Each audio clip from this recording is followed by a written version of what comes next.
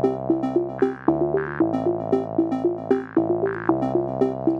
everybody. Welcome to Read, Watch, Play. I'm James. I'm Cleo. I'm Corinne. And I'm Justin. And on this episode, we're talking about Blade Runner by Ridley Scott, because this is something where we talk about movies and James gets really excited about directors' names. Everything just comes back to Blade Runner. I mean, Ridley Scott is really fun to say, let's be honest. Yeah. I feel like it's a mix of, it's fun to say and just the inevitability, right? Like, from the day this began, we all knew that this is where we were headed. Right. It's like a conversation on the internet and Hitler. Yep. It's just... You talk about movies, you gotta talk about Blade Runner. This is the fifth fucking time I've seen this movie. Sixth. Second for me. Oh God, I lost count so long ago. I never kept track. I've watched it a bunch, right? It's a good movie. Like, I remember watching it with my dad as a kid and stuff like that. But I very weirdly only saw it a couple years ago because a friend of mine was just like, "You are always the one who has seen all the movies and picks out movies for us to watch. Let me flip the tables for once." And so we watched Blade Runner because I just had never seen it. is it because that was the DVD that landed face up after she flipped her DVD table? Yes, we'll go with that one. Yeah. But yeah, so I feel like this is exciting. It feels like a milestone. Yeah. Again, just as a thing that discusses film, this just is going to happen eventually. Yeah. I'm glad we're here. I'm glad we're getting it out of the system. You know. Also, Blade Runner did come up very briefly in our discussion of Life is Strange because they watched Blade Runner at one point. They do. Yeah, that's true. So, I forgot about foreshadowing. Callbacks. Yeah. Oh, that Both. one. Okay. I mean, it depends, right? Like on where you are. I'm the ghost of podcast present, and James is the ghost of podcast past. And I guess I'm the future. What's Justin then? Obviously. Justin Scrooge. Yeah. I immediately forgot the character's name. So I wanted thank to you. say Ichabod Crane, so I was Crossover episode. Yeah, this is I'm the really- Ichabod Crane. You're the ghost of podcast present and the headless horseman. And I'm James. But yeah, so what did everyone think of Blade Runner? Go ahead. No, I was gonna say I've seen it so many times that at this point, it's like when I watch it, I'm kind of just like, yeah, I don't know if I feel things anymore because it's kind of like breathing. Yeah, I feel like I think and feel less about this movie every time I watch it.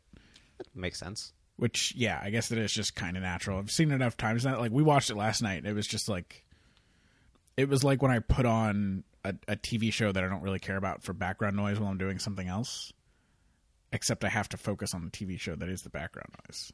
Yeah. Being that this was my second time watching it, and that I watched it for the first time, like, just a few years ago, so I don't have, like, either A, a long history with it, or B, nostalgia, I'm going to say, I like it all right, but that's about it. So that's me. Yeah. Controversial opinion. Yeah, I mean, I liked it a lot. I've always really liked it a lot. I feel like this, for me, was one of those movies that I remember, like, I watched when I was, like, pretty young and had nostalgia for, etc.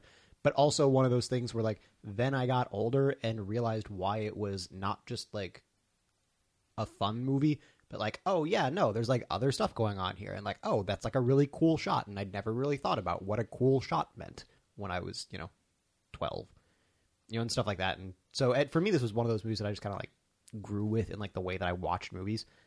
It was always really nice that it was one that I could, like, go back to and just be like, oh, I liked this, and I'm going back and watching a bunch of movies that I remember liking, and they're not holding up super great. And then, like, I went back and watched it, I was like, oh, holy shit, this is really cool. And so, yeah, I feel like I always kind of have that, which makes me, obviously, extremely biased. I feel like it was probably, if not my first, and one of my first experiences with like a darker sci-fi, because I definitely watched it when I was like fairly young. And I remember really, really liking it that first time I watched it because it was a little bit, I think I watched it with my father. And I liked the darker elements, both like visually, like literally it's like a dark film because it's, it's sci-fi noir. And then also just thematically, it was a little bit, it wasn't like, this upbeat, like, because I was very into Star Wars as a kid, and that was like the thing that that was one of the things that got me into like sci-fi in general. But that's much more, family fun, like, more cheerful You know, I mean, Star Wars is a complicated thing on its own, but Blade Runner is kind of, I feel like, objectively darker than Star Wars. Well, Star Wars is also like less hard sci-fi, more space fantasy. Right. Exactly. So it's got, you know, I feel like sci-fi in general seems to have harder, darker Yeah. themes in general. I would argue, though, that's largely due to things like Blade Runner. Sure. And, I mean, Philip K. Dick. I mean, this is something for some context, I imagine most listeners know this, but, I mean, Blade Runner, based on the Philip K. Dick novel, Do Androids Dream of Electric Sheep, something that, which is way less read than Blade Runner is watched. Like, I enjoy the novel, but I'm also not going to sit here and argue that, oh, well, you know, the book was better and it came first and blah. I was like, no, Blade Runner is a better movie than Androids is a book. Still read Philip K. Dick. Oh, God, please go read Philip K. Dick. Yeah, So good. absolutely. So many good things. Anyway, but we're talking about Blade Runner. I don't know. I guess I'm not necessarily well versed quite enough in like the strict history of science fiction to say, but would I be wrong in saying that films like Blade Runner and novels like a lot of what Dick wrote were a big part in that shift over to some of those harder, darker themes? I mean, you go back beyond that and you get sci-fi that's very like Bright and optimistic, and it's even if it's not space fantasy, it's a lot of it's certainly space adventure and, you know, kind of You're talking about Flash Gordon and exactly. Those that kinds stuff. of things. I mean, am I wrong in that basic understanding, even if not necessarily with the specifics, but that these are sort of around that time frame where that shift was occurring? No, I mean, I think you're pretty on the nose with that. Yeah. I will say, God, I don't know why this is. Blade Runner is one of those films that you generally expect everyone who's like at all into the genre to be like, you know, to have seen it probably multiple times and also to, you know, say they enjoy it. But it's also one of those things that like sometimes someone will say like on their OkCupid profile, like, oh yeah, I'm like really into Blade Runner, as if that's like something unique. Oh yeah. And As, like as opposed to being practically a red flag. yeah, just like because like if someone talks about their love for Blade Runner, like it is completely unique in the world, and like nobody else is going to have said that exact same thing. It's, you know. Yeah, no, I'm with you. I know exactly what you're talking about. I agree. We made jokes about this in some of the early episodes. It feels a lot like talking about ludonarrative dissonance. It's one of those things where once you go a little bit further, you realize that, yeah, that's the first thing most people learn. And it's an important thing, just like Blade Runner is an important film. But when that's your big go-to, usually a red flag. Yep. Yeah. So, everyone here who thinks that you are really special for being super into Blade Runner, sorry about that. Watch more sci-fi, though. It gets really good. I'd like to point out that I think I'm very special for being not that into Blade Runner. Yeah. Oh, that's the second phase. Yeah. You move past that one too. Yeah. But, yeah. So what do we want to say about this? I mean, obviously we're still going to stick to the no spoilers, then spoilers. We're joking about it, but we're not assuming that everyone listening to this has seen Blade Runner. Right. Spoilers aside, is there anything that really jumped out at anyone that they want to get into before we go whole hog? The logic of this movie, like especially after watching it, like how many millions of gajillion times I've seen it, doesn't always hold up super well. Just like with the replicants, right, and like their lifespans, and when you really like think about, like, wow, these replicants look very detailed and seem to be like, you know, capable of a lot of things and basically are human, except for like they live for what, like 4 years? 4 years. 4 years, yeah. And that is a very specific 4 years, apparently. Yeah, it's, I don't know. It's don't think about it too much, I guess, is my advice. Yeah. I will say it was weird to rewatch this film in 2016, which is when all of the replicants were made. Yeah. And, you know, now we're only 3 years removed from when the book is or when the movie is happening. Yeah. And, like, it's not, like, it doesn't matter, but it was a little weird. Yeah. We were making some jokes about it last night. Opening scene was like, I was like, tall, dark cityscape, huge bellows of carbon emissions. Yep, that's definitely this future. Yep. And then we got to the huge pyramid buildings, and I was like, oh look, the government agency has been relocated inside one of Trump's buildings. Yeah. And Yeah, we just I mean, got a laugh out of that, and I was like, yep, that's definitely this future. Yeah. Yeah, it is always weird when sci-fi picks a date, like as you like get closer and closer to that. Yep. I mean, it's kind of one of those kind of weird benefits to like the Mega Man, like 20XX solution. But even then, 20XX we're pretty rapidly coming up on, right? Yep. Where there's only we're running out of numbers to fill in those X's with. Yeah, there's only like another 80 years or so of stuff we could put in there before Mega Man doesn't happen, and I will be very let down. Like with the Back to the Future hoverboard situation. Or, Yeah, exactly. Yeah.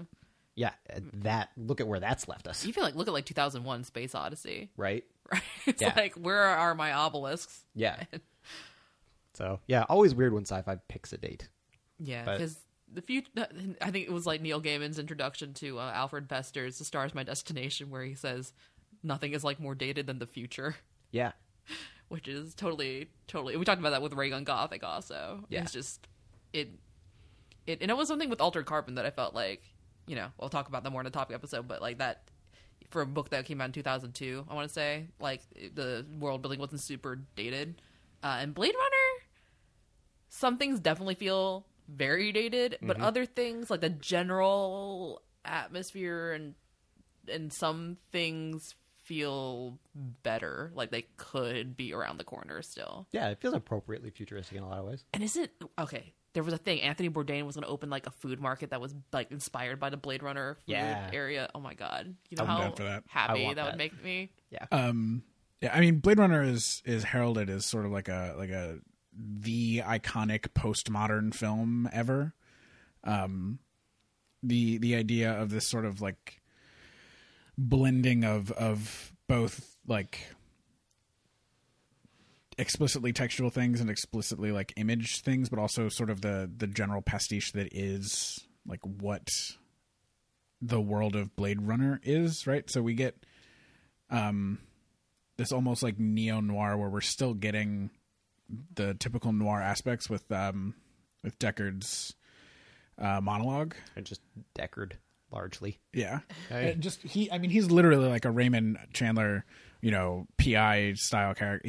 Does he have one guy throughout all of his books? It's one character, right? Raymond Chandler. Yeah. Yeah, I mean it's mostly Philip Marlowe, and then Yeah. I think a few other, but that's what he's known for. Yeah. You could basically pull Marlowe out of the 70s and 80s and drop him into the 2019 of Blade Runner, and he's like Deckard is basically him. Yeah, and I think you could say that for a lot of modern noir, or sci-fi or modern noir. It's like, let's take Philip Marlowe and put him in X situation. Yeah. What Marlowe's if Philip basically an Marlowe archetype. had gills and solved fish crimes. Oh man, I'd watch that. Yeah.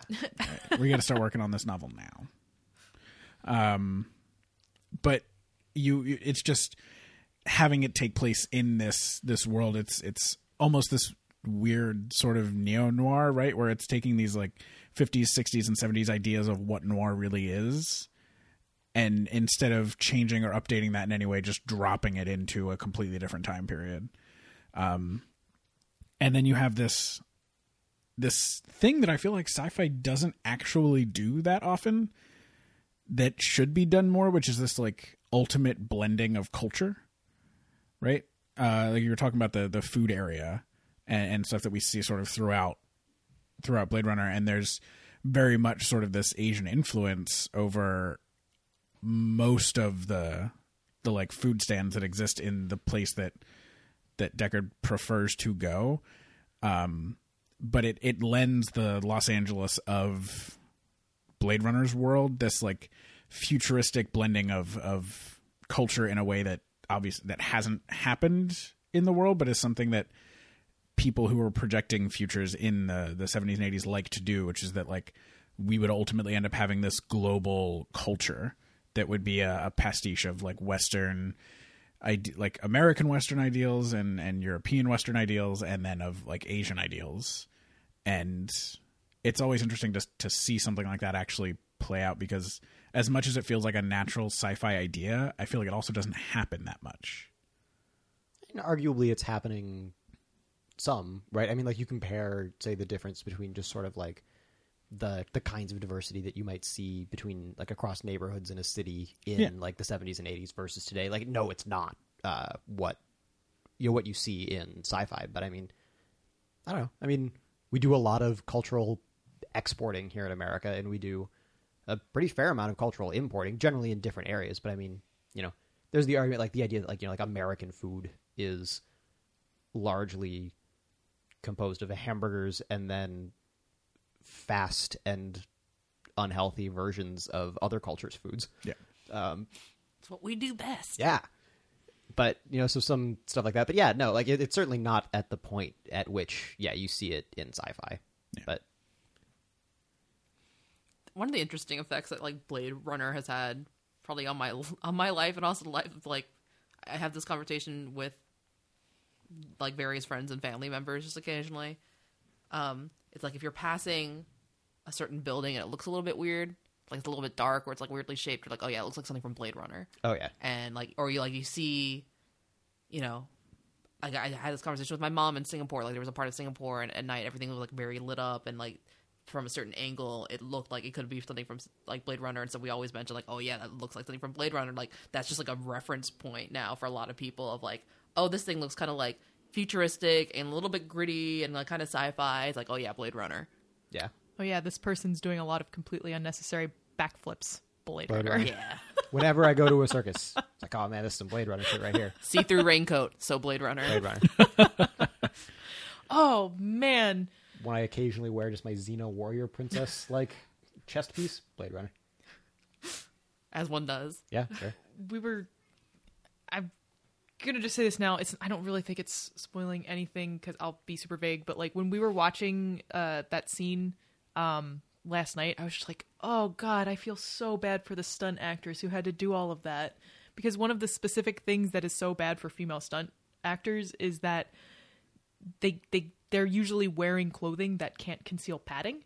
So female stunt actors have a harder time than males because they just can't use padding the same way that men in suits, who are largely the ones in action scenes, and just the outfit of that woman, just boots, Xena Warrior Princess chest piece, not the leather part, just the metal chest piece part, and a see-through raincoat, doing all of those things that were occurring. God, that just looks so painful. I felt so bad for her. It almost seems like impractical to the extent that I have to wonder if the stunt actress is like, no, I want the best thing ever for my resume. I will never be without work if I can pull this off. Don't get me wrong. I don't think it happened. But it's the only reason I can conceivably think of. Otherwise, yeah, it seems like it's just making it way harder for no reason. I don't know. Can't get more work if you can't get up after your stunt. So that's all I'm saying. Anyway. Yeah, but going back to your point, Cleo, about like how like quickly you like jump to just like, oh, this is a thing that kind of fits arguably into this kind of like broader mold, and you're just like, oh, yep, Blade Runner. I feel like some of that has to do with it being early in it, but some of it is just that like, God, this movie's gorgeous. Yeah. Like it's, even if there were like a very similar shot in like other movies before it, I guess no, a similar shot wouldn't do it because, or like it's like a similar idea, just it seems like statistically speaking, it's way more likely that Blade Runner shot it better. It's like every single camera angle, I feel like you could just like take and use as a still for some sort of promotional poster, and it would just be gorgeous. Yeah. It's a very good looking film. The color palette is amazing. Also, I really like the score for it. Like, it's fairly subtle at times. Like, it's not something like, oh, I'm going to have the, theme from Blade Runner stuck in my head for days. But it's like, it works for each scene. It's like, and again, like the editing, it's like, the movie as a whole is very good. Like, the editing, the pacing in general, like the whole, everything put together works together well. Again, like looking back at it now, having seen it a million times, story not like necessarily super unique, has definitely moments that stay with you, I will say. Mm-hmm. But as a whole, it's not like you're going to look at it and be like, wow, like never has a story since been told that incredibly. Yeah. I wonder to what extent, and this is another point where it's just me not knowing the answer, whether some of that ends up being similar to what we talked about with Replay, where we were talking about like, well, since then we've seen a bunch of stuff that has done stories very similar to this. I wonder, especially if you go back to the date when Dick wrote Androids, how relatively early that was in some ideas about this kind of story and whether this ended up being kind of a seminal one. Again, I strictly do not know the answer to that. I know that a lot of Philip K. Dick stuff has been blatantly like ripped off and moved around in other things, but I also know that there's plenty of things that were, existed before him. So I'm really curious about where that stands. Certainly for the source material, for some of the story and the telling, because I agree that this is one of those things where I feel like other people have absolutely done the Blade Runner story. It's interesting because, like, with Philip K. Dick, I always kind of assume, because a lot of times it's true that, oh, this is like the first instance of like such and such sci-fi trope. Almost always, yeah, because he was prolific for one thing. He was also very high. Yeah, all the time. All the time. I mean, you get into some of this stuff like dangerously so, like big, like seeing giants in the sky. To the point when you're reading a lot of Philip K. Dick, you start to like feel a little weird, like you might be high. Yeah, I'm fairly convinced that A Scanner Darkly is an autobiography. Yeah, I think pretty much. I think it's pretty much been admitted. Yeah. Anyway, before we just get on the Philip K. Dick, I want to have this conversation some other time. But yeah, no, like I'm really curious about that and whether some of the stuff that Blade Runner ends up kind of accidentally having to deal with are just kind of like a lot of copycats. Yeah. Just because, the story is interesting and was around for a while, and because it's just kind of this really well done movie. And they're like, let's just do it like that. Yeah. I feel like there was a Korean movie, I don't, this was a long time ago, but it was like some Korean movie that was randomly on Netflix like years and years ago. And I was watching it, and I was like, why does this seem so familiar? It was basically like shot for shot Blade Runner, or like, like the story was pretty much identical, and to the point where I would be like, oh, this is clearly supposed to be a remake, but then it obviously like wasn't allowed to be a remake. It wasn't called like Korean Blade Runner. No, it was Korean Blade Runner. Knife Jogger. Knife Jogger. Yeah. Scimitar Swimmer. I would watch that. That would be the one with Philip Marlowe with gills. Yeah, there we go. We got it. Got your name. But so, yeah, I mean, I would say, broadly speaking, I mean, there's just like a lot of nice things you can say about the movie. Yeah. We'll say, again, like I said, for Altered Carbon, brings in some of the like kind of like less fortunate tropes from noir. Yes, it does. For sure. Yeah. But in I guess in a place where like Altered Carbon just has way, way, way less excuse to do it than Blade Runner does as just being a product of its time. Yeah, Altered Carbon also just like does it a lot more. For sure. Yeah, absolutely. Well, go ahead. There's all of like 2.5 female characters in Blade Runner. Yeah. So there's just more places where it can fail in Altered Carbon. Yeah. I would argue this is potentially an example of something that we did touch on a little bit in the Altered Carbon episode, where I think that Blade Runner's highs do a bit more to make it still feel like overall like a worthy cultural object in spite of its lows. Again, don't erase them, but make the total package at least have things worth going back to. Yeah. For sure. All right, so I think that we are dancing around spoilers. Blade Runner is a hard thing to talk about without getting pretty direct. Yeah, I would agree. Particularly because I want to have the conversation that I feel like is the go-to like goofy conversation about Blade Runner. Yeah, you get past the why it's like a well-made movie, and then you get into the other one. We can't have that till after the spoiler break, so we're going to call that here. So, with this being our spoiler break, we are going to talk a little bit about our next series. That is going to be, I'm going to give this to Corinne again. Yeah, it's going to be Girls with Gifts Gathered by the Government. Damn straight. And for that, we are going to be reading Firestarter by Stephen King. We are going to be watching Stranger Things, and we are going to be playing Beyond Two Souls. Or Ellen Page the Game. Yeah. By the 4th episode of this, we're going to have this down. This is going to be great. As we pointed out last episode, do keep in mind, Stranger Things, it is the entire series, not like the first episode or half of it or anything like that. All 8 episodes. Well, the first season, which is all that exists at this time. That's true. If you're coming back listening to this after like season 2 has come out, you are in for a lot of disappointment. But yeah, so the entire first season, So definitely start getting ready for that. This is kind of the first time we've done something that long, kind of touching back on our Hunger Games roots. It's our first TV series, isn't it? Yeah. Her first TV anything, yeah. Yeah, in place of a movie. Yeah. So So we haven't done a TV movie that's true. made for TV, direct to video. That would be great. Hey, Going Postal's awesome. But yeah, so definitely keep that in mind if you are at least watching along. Probably when you'll want to start a little bit sooner than I know I tend to. And with that, we're going to be jumping into a quick summary provided by by me. Yeah, but you. Go me. Yep. Be back soon. The film opens with a white scroll over a black screen. The text explains the Tyrell Corporation has created a new robotic life form that is nearly indistinguishable from humans, known as a replicant. Recent replicants are stronger, faster, and at least as intelligent as human beings. These replicants were generally used as slaves for dangerous off-world work, but after a revolt, they were made totally illegal on Earth.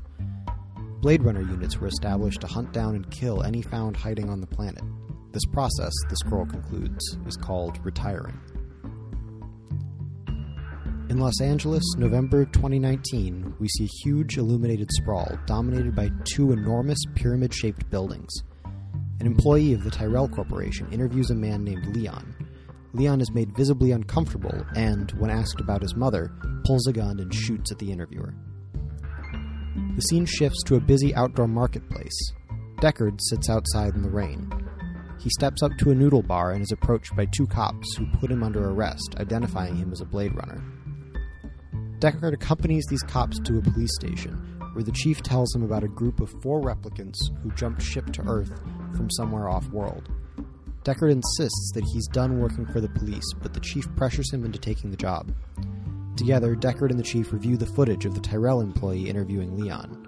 The interview is revealed to be a Voight-Kampff test, used to identify replicants. The chief identifies Leon as one of the missing replicants, and shows Deckard video of the other 3. The chief explains that, while replicants don't inherently possess human-like emotions, the engineers behind the latest models believe that they could develop their own emotional responses given enough time. To prevent this, all modern replicants have a strict 4-year lifespan. Deckard travels to the Tyrell Corporation's headquarters, where he meets a woman named Rachel, who doesn't seem to think very highly of his profession. Deckard and Rachel are joined by Dr. Eldon Tyrell, who wants to see a demonstration of the Voight-Kampff test, asking Deckard to try it on Rachel so that he can see a negative result.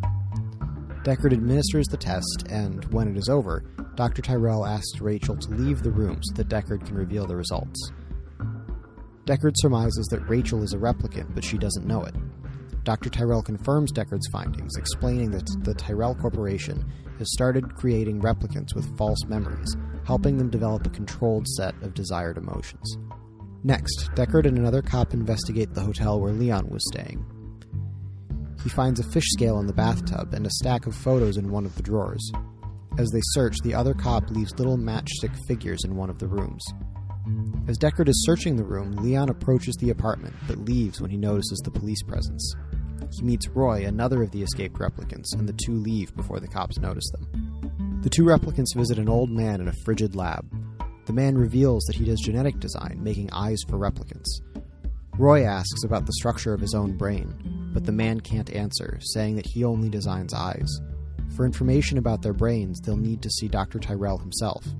The man tells them about another man named J.F. Sebastian, who he says can get them a meeting with Tyrell.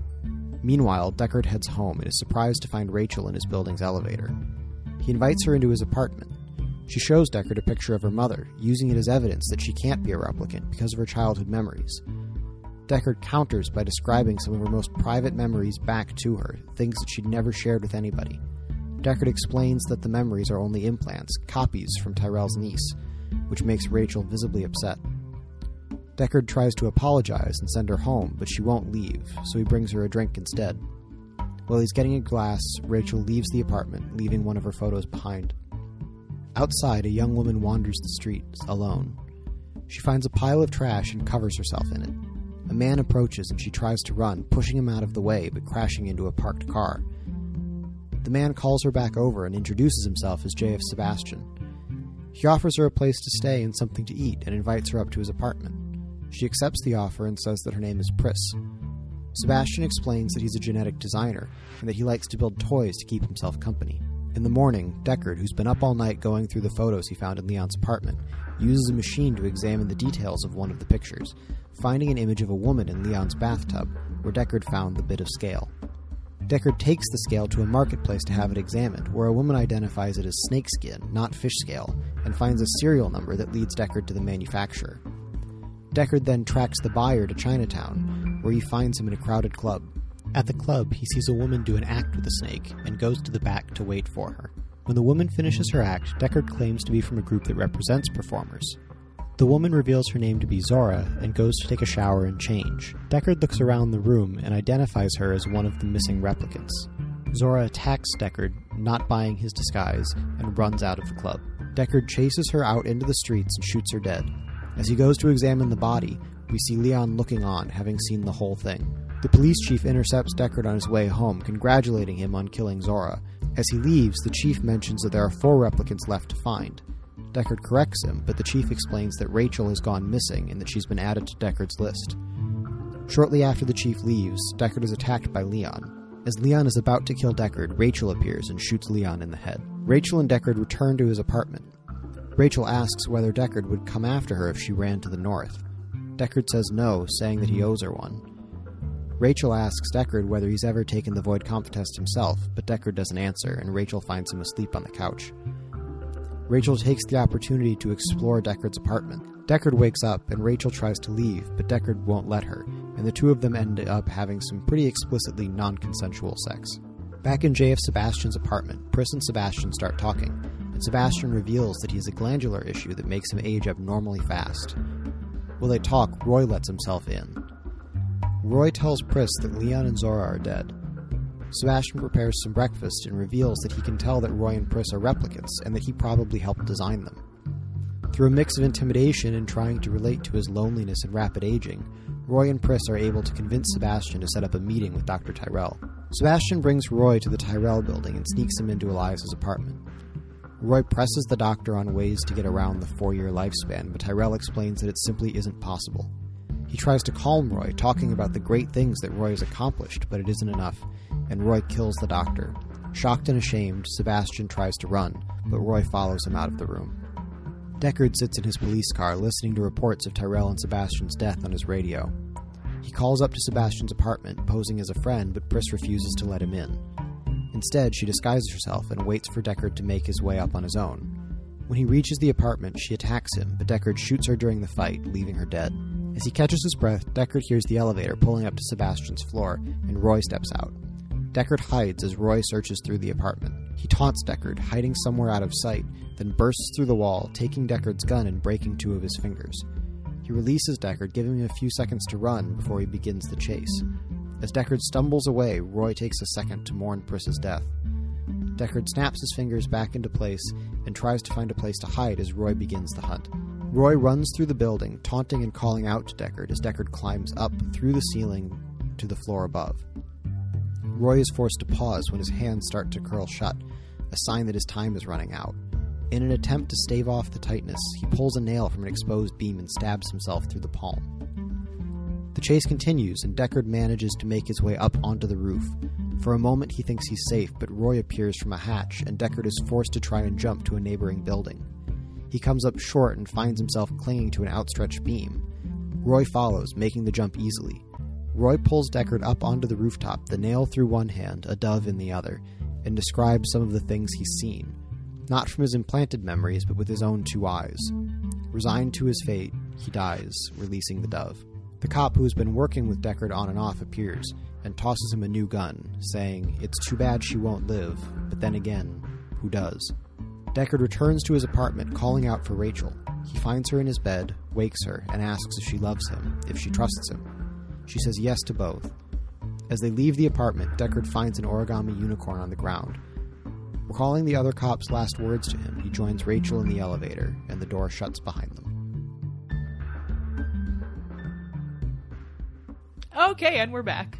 Wasn't I great? You were so good. You're so talented, James. Just really eloquent. That velvety, dulcet tone is really, I feel like, what does it. Yeah. Yeah.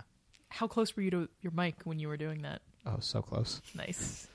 I've always been told I have a face for the radio. I like to think I have a voice for it as well. So, yeah. All right, let's have the conversation. Yeah. Is it the same? Yeah. Okay. Yeah. How cool is that owl? Right? Right, yeah, Yeah. that is, yeah. The conversation. It was a robot owl. Yeah. It was a real robot. Yeah. I think The it's other sick. the other thing that I kept pointing out, like, pretty consistently throughout the film while we watched it last night, every time there was an animal on screen, I was like, they want us to think that's a robot animal, but that's actually just a real animal. They really just paraded some ostriches down this set, or that's really a man walking around with a hawk flying around off his arm. I mean, I do think the rest of them were supposed to be real. Like, I mean, we had joked about it, but Nope, the nope, owl's they're definitely a all replicant. robot. But They're all robot animals. Hey, the snake was a robot and the owl was a robot. It is safe to assume that the ostriches and the hawk were also robots. fair. I didn't take at least the snake as being like a robot. I thought it was just like genetically engineered, but not strictly speaking like. Yeah, the way she said it was, wasn't real, but I guess that can be interpreted in a lot of ways. Yeah, I guess I've always interpreted that as was like a test tube snake, All right. but I don't know. Again, I don't know. I mostly a big part of this film is showing the weight of the upper class on the lower class and the That's extreme true. class divisions, and we're talking about a bunch of poor people who are not going to have replicant animals. But they are going to have real ostriches. Exactly. Well, but it might be that they were like genetically engineered ostriches, but not strictly speaking robot ostriches. Sure. No, ostriches are neither easy nor like. Speaking as someone who has known people who have owned ostriches, they're not easy animals to keep. We're going to talk about that one later. Because I want to know all about that. This is the day that everybody learns a lot about Corinne off mic. Please off mic. But on the topic of not being able to tell whether something is real genetically engineered or a robot, let's talk about whether Deckard's a replicant. Yeah. I'm just going to point this out. Watching it last night, all the replicants have eye shines. Yep. And I did not see an instance of Deckard having an eye shine. Just pointing that out. I always feel like, because that's the question, right? It's That the thing, and right? it's the very origami unicorn. Yeah, it's very purposely left ambiguous, while at the same time the Deckard is a replicant camp have a lot of very clear reasons for thinking that he is that are demonstrated in the movie. And my feelings on it, honestly, is that it doesn't matter. That's really what I come down It to. just doesn't matter to me, at least. Yeah. I feel like it's like the whisper at the end of Lost in I was going to Translation, say, It's the thing that's really interesting to think about and talk about, but ultimately the answer does not matter at all. Yeah. Yeah, and that I feel like it's fun and interesting to talk about, like once or twice.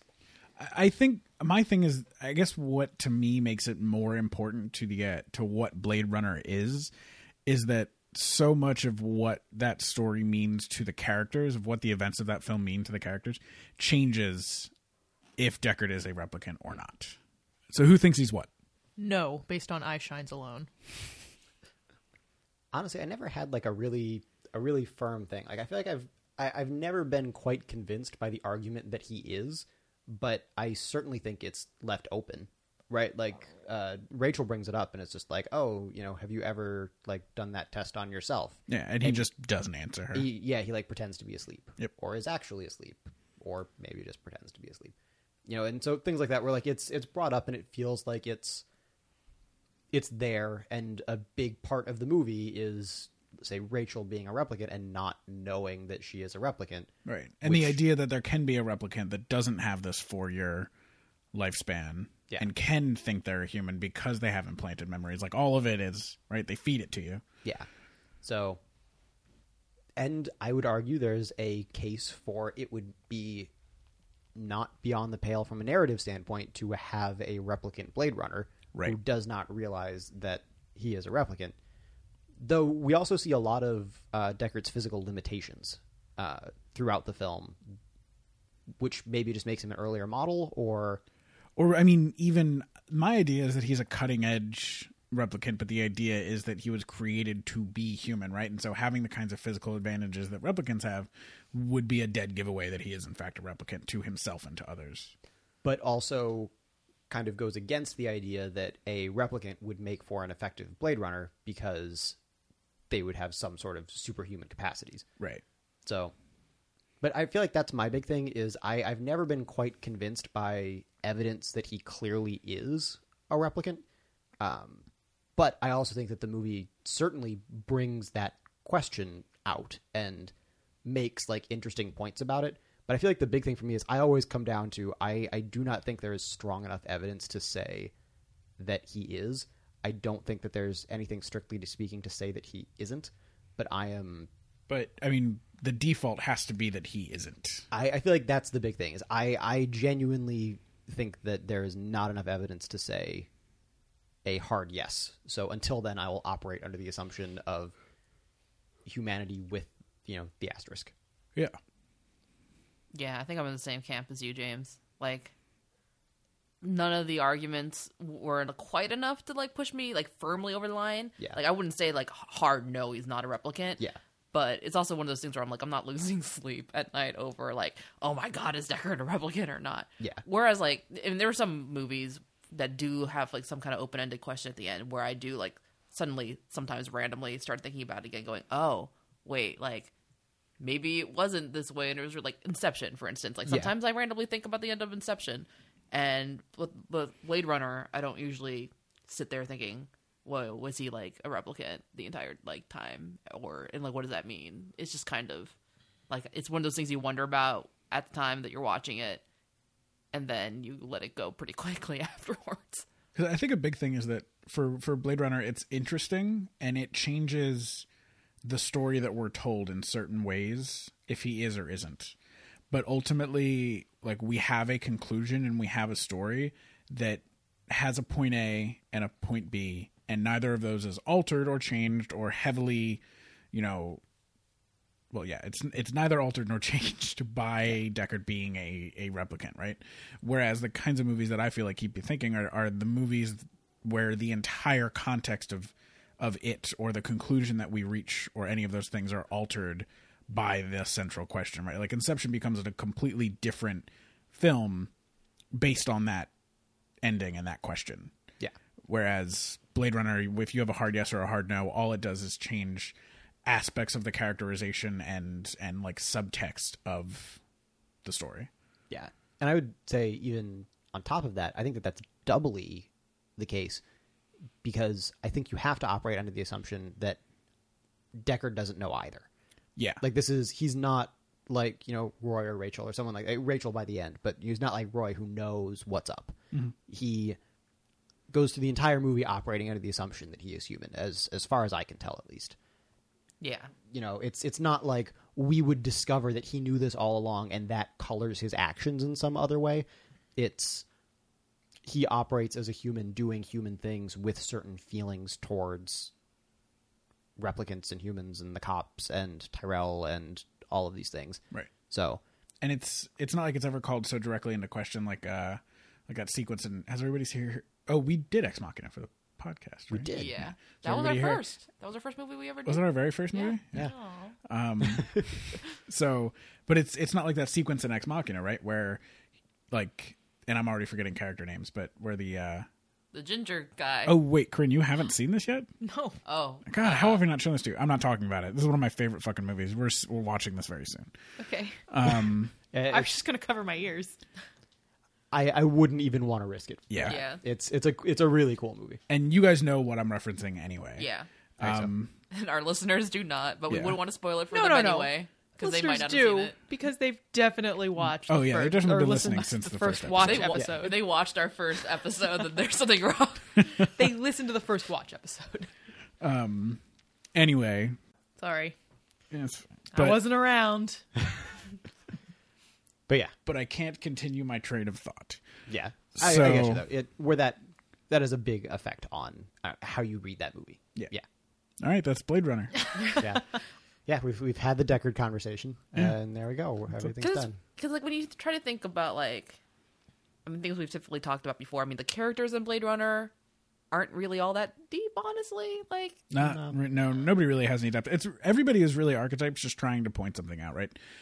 The Tyrell just represents the wealthy class, and everybody else represents the lower class, and Rachel is kind of a completely one-dimensional character. Yeah.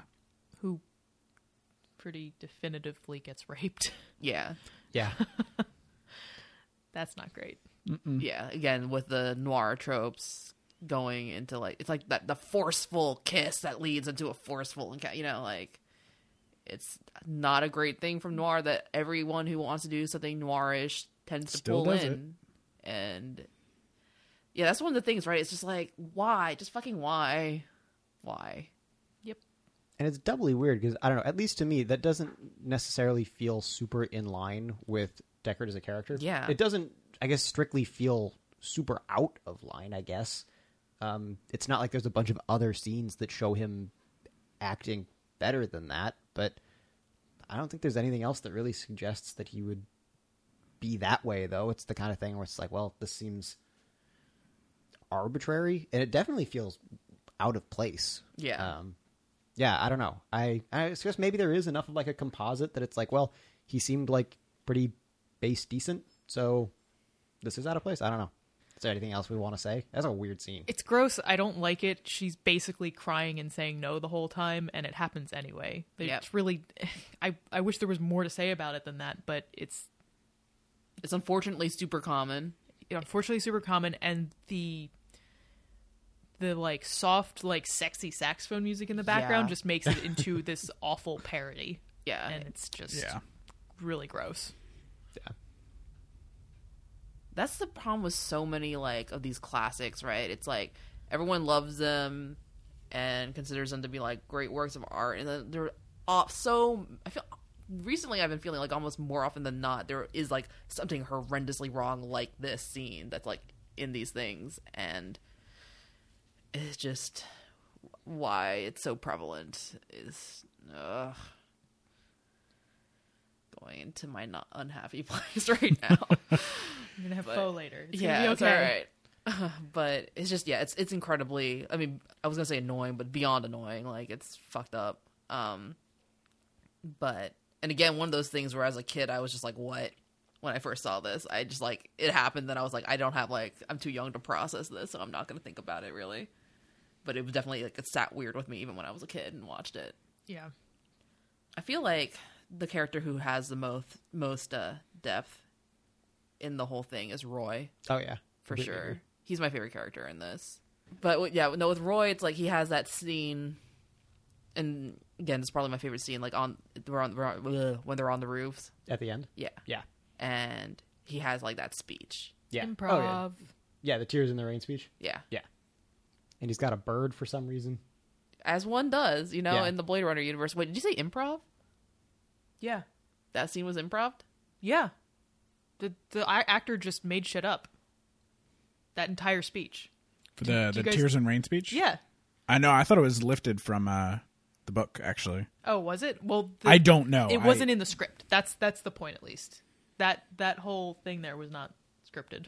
I know this because I very frequently look up improv parts of movies because this is something that's very interesting to me. Yeah, I actually do the same, although I just never stumbled across this. Wow, that's impressive. If like, I mean, I will spend some time double checking that because now because usually when I think of like improv bits of scripts, like I just remember, and this is completely, we might want to cut this out, but it's just a funny thing, completely unrelated. There was like a Lou Taylor Pucci movie where it was Thumbsucker, I think, and they're like, oh yeah, we wanted the actors to like improv this one scene, and like the line he comes up with that they were all like really impressed with was like, that's really fucked up, was like his improv line, but they were Ooh. talking about it like, oh my god, it's so deep. Very deep.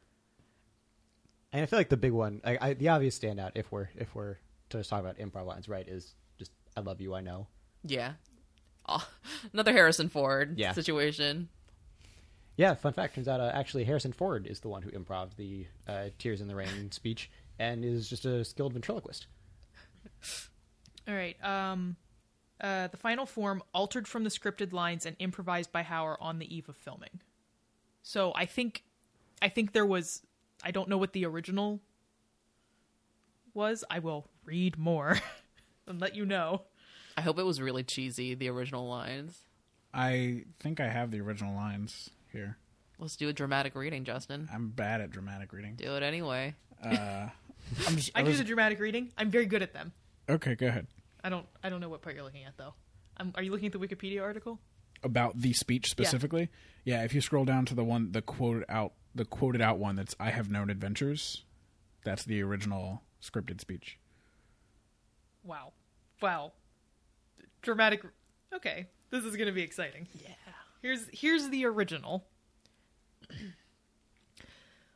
I have known adventures, seen places you people will never see. I've been off-world and back. Frontiers! I've stood on the back deck of a blinker bound for the Plutician camps with sweat in my eyes, watching the stars fight on the shoulder of Orion.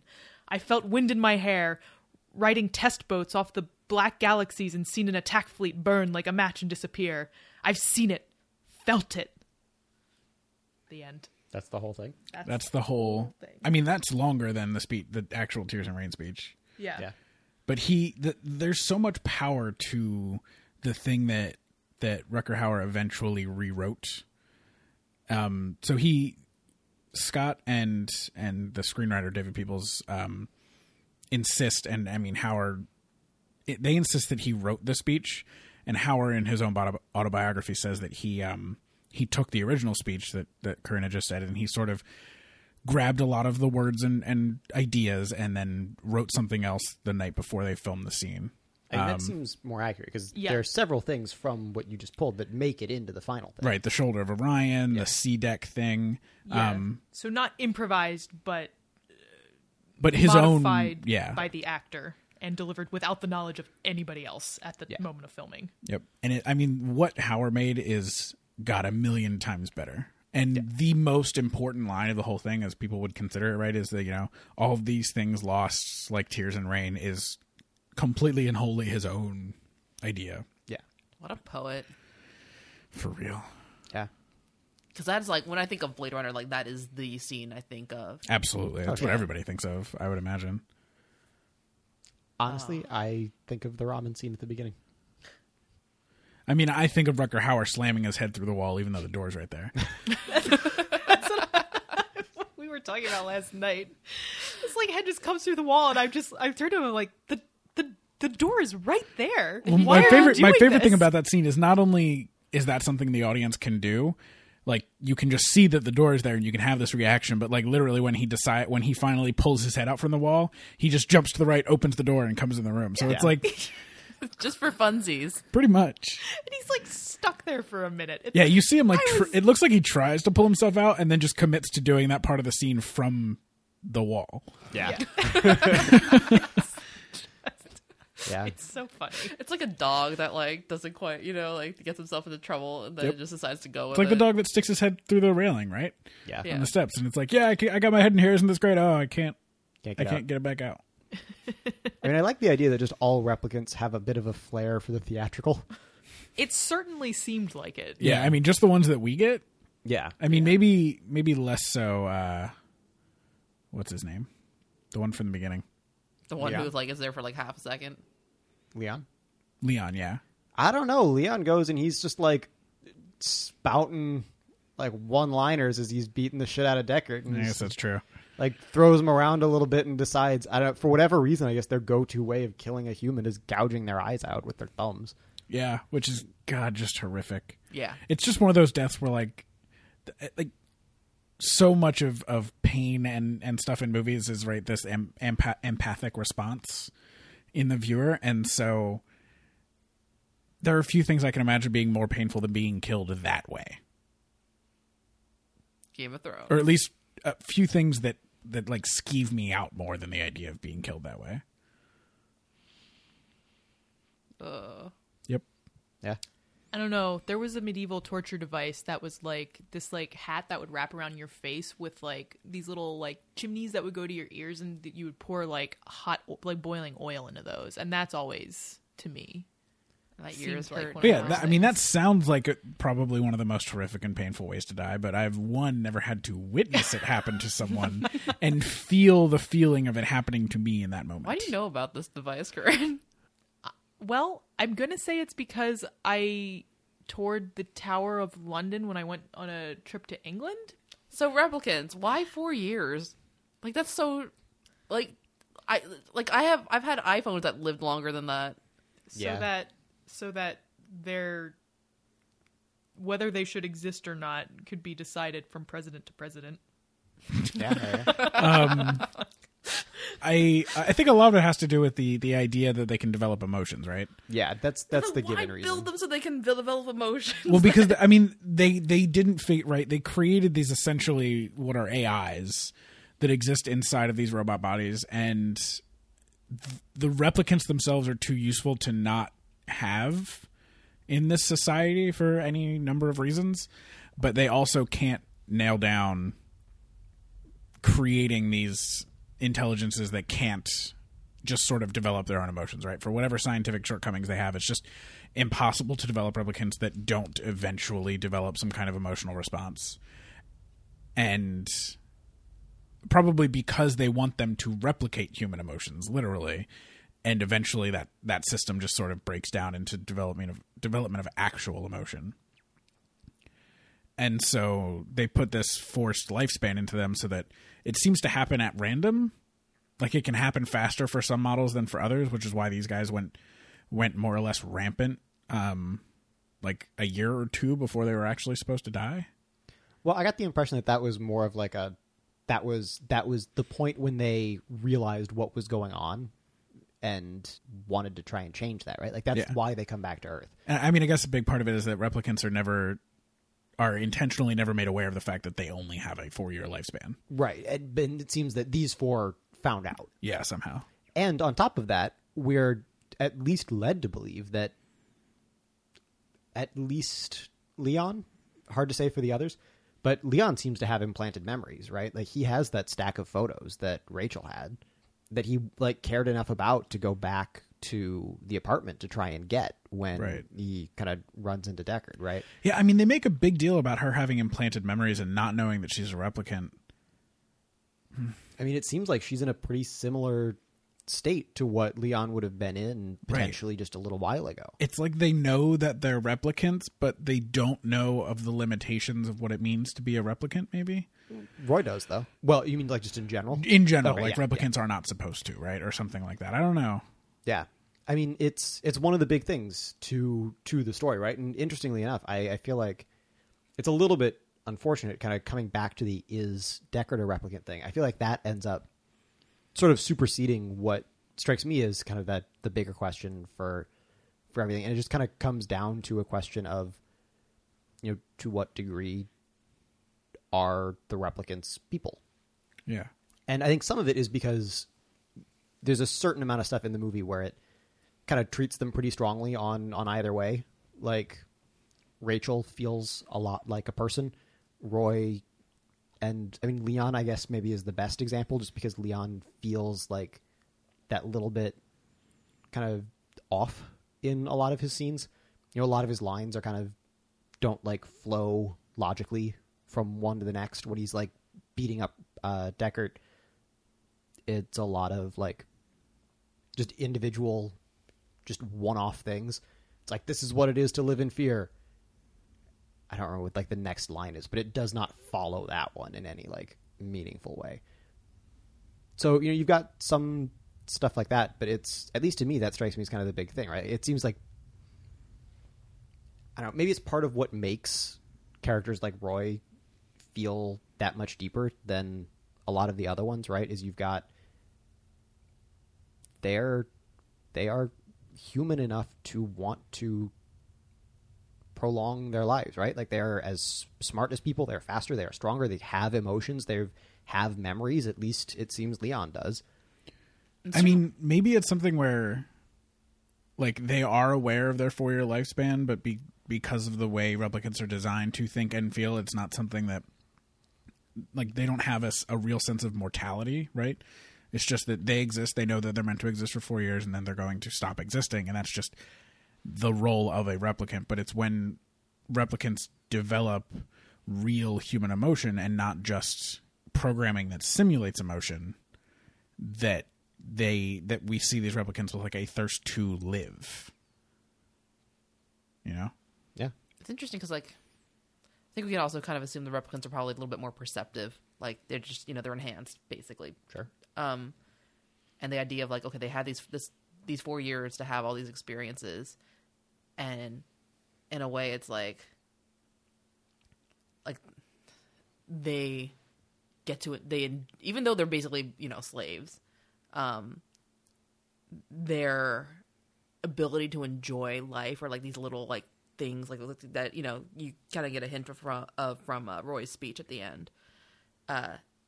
It's like they get a taste of it, and then because they enjoy life more than like average human might, like it's like a shame that they don't get to like live more and experience more of it when they could actually like get more out of the experience of living than like say an average human.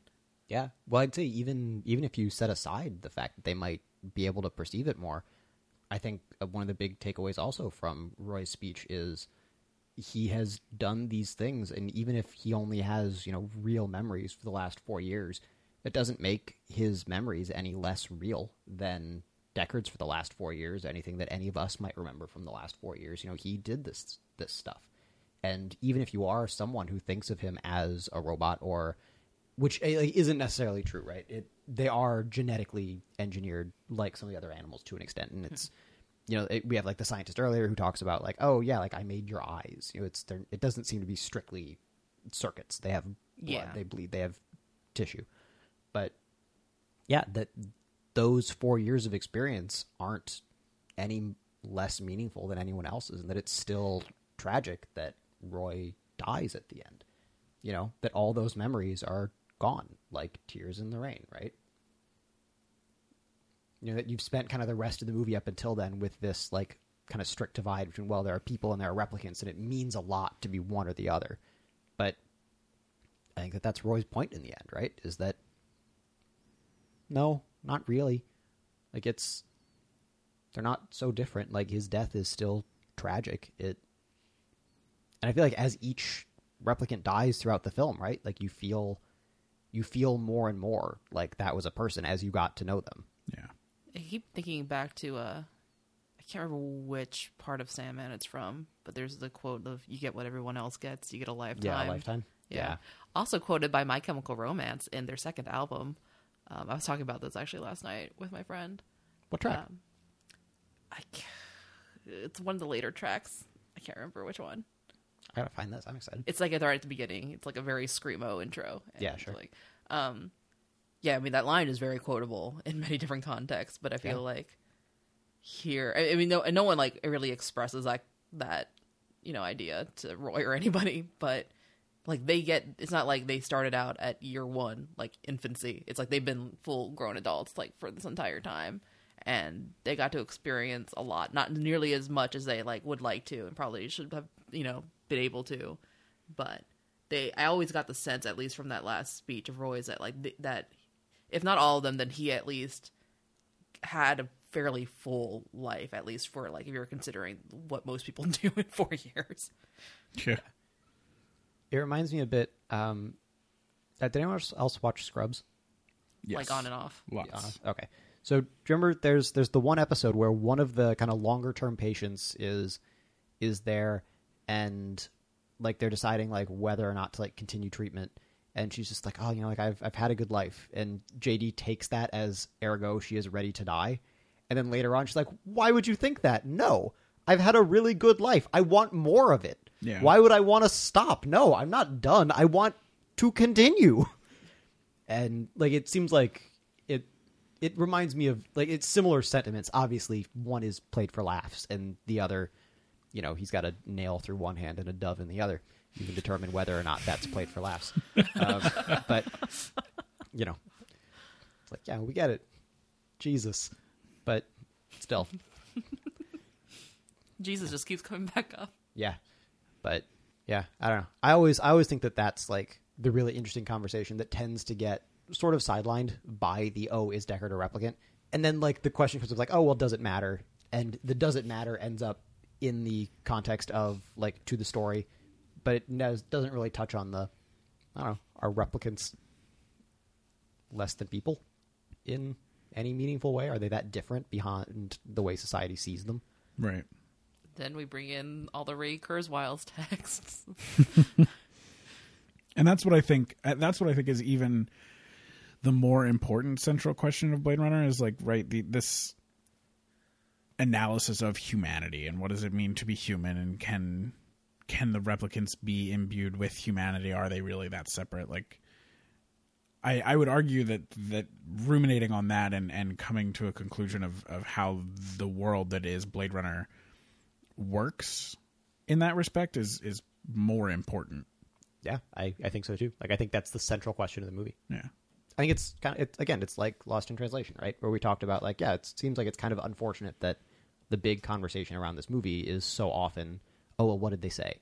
And even if everyone comes to, oh, it doesn't matter, but then you feel like you've had the conversation about Lost in Translation. When really you're just getting started. Yeah, or even, you've had a conversation, but Right. not really the one that it feels like the movie actually wants you to have.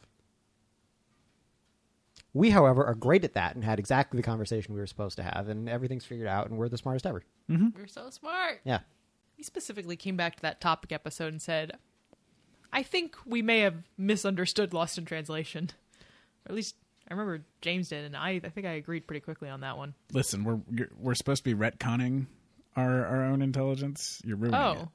Oh, are we? I'm sorry. That's the ghost of Podcast Past's job. No, wait, what? I am the joking. Ghost of Podcast Present. Right. I determine how accurately we look at the past.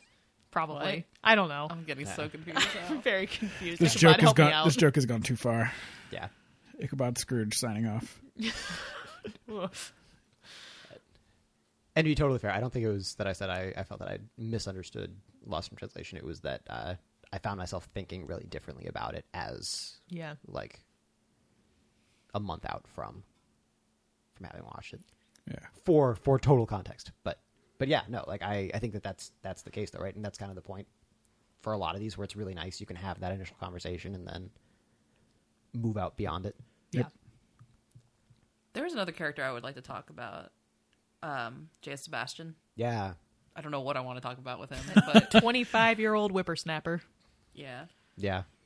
I mean, do you think Roy kills him, right? Like, it's Yes. implied, but it's not, like, necessarily... I think it's stated when Decker's listening to his police radio in the car afterwards, and they talk about like the body that was found with Tyrell yeah. has Okay. been identified as like the 25-year-old like Okay. genetic engineer J.F. Sebastian. You think that after I've seen this movie so many times, I would have that 100% confirmed. It's one of those little facts that's so easy to escape Yeah, and your attention. especially because at that point, like what you were saying, you've kind of figured out that it's implied that Roy kills him. So you're just like, yeah, he's probably dead. And so Yeah. yeah, But he's like, he's an interesting... Because loneliness is definitely something a theme that's explored in Blade Runner a lot, right? Mm-hmm. Like, everyone...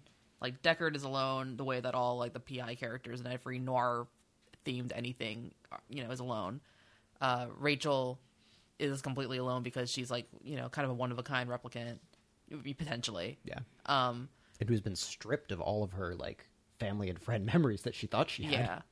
And you have, all the like, Roy, the four of those replicants are all... They have each other, but then they're all incredibly alone. And then you have, Sebastian, who's lives alone with all his toys that he made. Yeah. And I don't know, that character always made me very sad, just because, and I think it's all the little gadgety toy guys, friends that he made, because he's like, these are my friends. Yeah. I've created them. And it's also kind of a weird, like, the toys are creepy also, is the other thing. Yeah. Kind of remind me of, like, the first Toy Story movie with, like, the evil, like, Sid's toys. Oh yeah. Like, it's just, like, that weird, like, something's a little bit off, something's a little bit weird. Yeah. But he was always a likable character for me. But I don't know, I feel like they could have pushed him a little bit more for something, because he's like kind of there, and then he he has his interactions with Pris and stuff, and then they kind of like lose that storyline, and then he dies. Yeah, he exists pretty largely to be manipulated by Roy and Pris. Yeah. And I mean, I guess to bring up that connection between him and the replicants and the fact that they're treated similarly in some ways and differently in others, and that his kind of inherent humanity seems to have gained him something in that world, but his otherness still sets him apart. But yeah, I do think he's an interesting character. It's been a long time since I've read Androids. I read that in high school. Yeah, it's been a long time for me. I never actually read it, So I wish I could remember if he is expanded upon in like a meaningful way. I think it's interesting that Deckard doesn't actually stop them from, confronting Tyrell. Because the general expectation from a story like this is that they would be working toward getting to Tyrell, and Deckard would be working toward stopping them, and they would have a confrontation before they actually achieve their goal. But in this case, not only do they get to Tyrell and have a conversation, but they kill him. Like, Yeah. it just feels unique to me in a story like this. Yeah, I think it's particularly interesting that Deckard's not hired by Tyrell. Deckard's just brought back in because you've got these, 4 Nexus 6s who are out on the loose, and he's, I guess, really good. Yeah, he's the only Blade Runner good enough for the job. Yeah.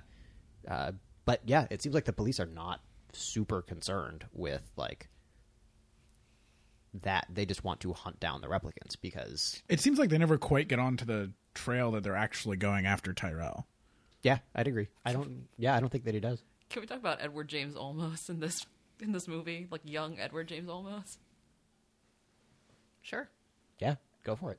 What do you have to say about young Edward I don't James know, Olmos? except for the fact that he's there and he's a young Edward James Olmos. Because like I just so hardcore associate him with Battlestar. Yeah. As does everyone at this point, I feel Yeah. like. And so every time I see he's also one of those people who like I forget he's in the movie, and then I see the movie and I'm like, it's him. Yeah. Actually, I think he did a lot with. I mean, the role is small, but he did a lot with it. I thought. I mean, and I say that even though I just said also I forget that he's in the movie every time I watch it. Whatever, contradictor. I'm a complicated person. Well, I mean, it's a good performance, but Feminine you don't mystique. necessarily. But yeah. I mean, I'd agree though. Like, it's a good performance. You remember it as a good performance, but not necessarily the actor who gives it. Yeah, Yeah, I'd agree. yeah, But yeah. Sounds like we can probably wrap up. yeah. Yeah. I think we'll have a lot more to say, also specifically in the context of sci-fi noir as a whole during our topic episode, and also related specifically to Altered Carbon, and then we'll see with Gemini Rue. I mean, we have no idea about Yeah. Gemini Rue yet. We have Yeah. no expectations. Yeah. Yeah, no, I actually completely agree. I feel like most of everything, like at least even that I've already said this episode, I was like, should I save that for the topic? I feel like I want to bring in so many other things. Yeah. But yeah, so I think that you're right, that this is going to be a big part of our topic episode, which I'm really excited for. But yeah, so with that, as we suggested mere seconds ago, next up is going to be Gemini Rue, which turns out available like all over the place, which is really cool. Yep. So excited for that. Following that, it's going to be the topic for sci-fi noir as a whole, and then we're going to be going back into Corinne. Girls with gifts gathered by the government. Exactly. Until then, though, thank you so much for listening. Thanks for listening to this episode of Read, Watch, Play. If you want to help us out, the best thing you can do is tell your friends about the show. You can also rate and review us on iTunes. If you want to find us on social media, you can follow us on Twitter and Instagram at RWP Podcast. Like us on Facebook at facebook.com/RWP Podcast. Check out our Tumblr at rwppodcast.tumblr.com and look for our game streams on twitch.tv/RWP Podcast.